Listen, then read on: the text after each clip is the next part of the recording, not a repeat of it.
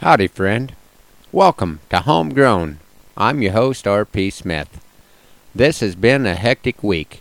Between getting ready for the workday at Mom and Dad's and getting the calves worked, spare time has been at a premium. We will be sending some cows to greener pastures tomorrow and then plan to celebrate the 4th of July in Sumner. Quite a while back, a homegrown listener from Overton, I'll just call her LaDonna because I can't get my tongue looped around her last name, sent me a poem that her son Randy had written. Randy serves his country as a member of the United States Air Force. I suppose that LaDonna had probably given up on hearing from me, but today seemed like a good time to share Randy's poem with our homegrown listeners. He has titled this one, A Cowboy's Thought of Freedom. It's a different type of freedom that I'm willing to express, my deep and dearest feelings that I'm willing to confess.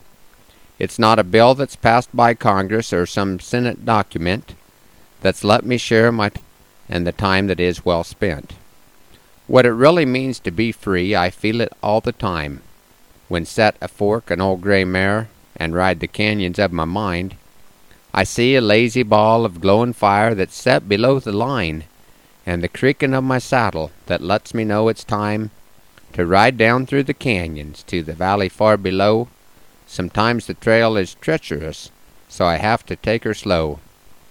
Through the midnight silence, with the moonlight as our guide, I can see the canyon ridges that are mapping out our ride. My worn-out boots, my jingling spurs, my duster blowing in the breeze, and the tears dug into my bat-wing chaps from running through the trees. As I near the valley, my ride comes to an end, but it gives me a second chance to close my eyes, and I'm riding once again. It's a different type of freedom, as you can clearly see. It's just a cowboy's thought of what freedom ought to be.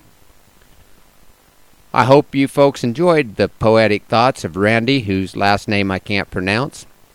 Last week I had a chance to put a little poem together on my own. I call this one Top Hand. There's something about a top hand that's not fully understood.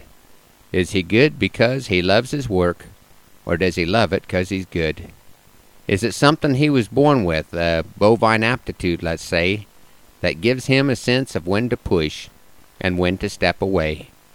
In the arena you will seldom see him build a loop or throw a rope, but in the hills that he knows so well he will find a way to cope and stick with the job till it's finished, no matter what the task. Is his aptitude inherited or acquired? That's the question that I ask. It doesn't matter if his ability was with him the day he was born, or honed in the seat of higher learning between saddleback and horn. Whether he is a teacher or the student, there's a pride of purpose and place. A good hand is one of the fortunate few to know contentment in his space. Thanks to all of you folks for riding along on Homegrown this week. I hope you have a great time celebrating our country's freedom, and that you can join us next time for another edition of Homegrown. Happy trails!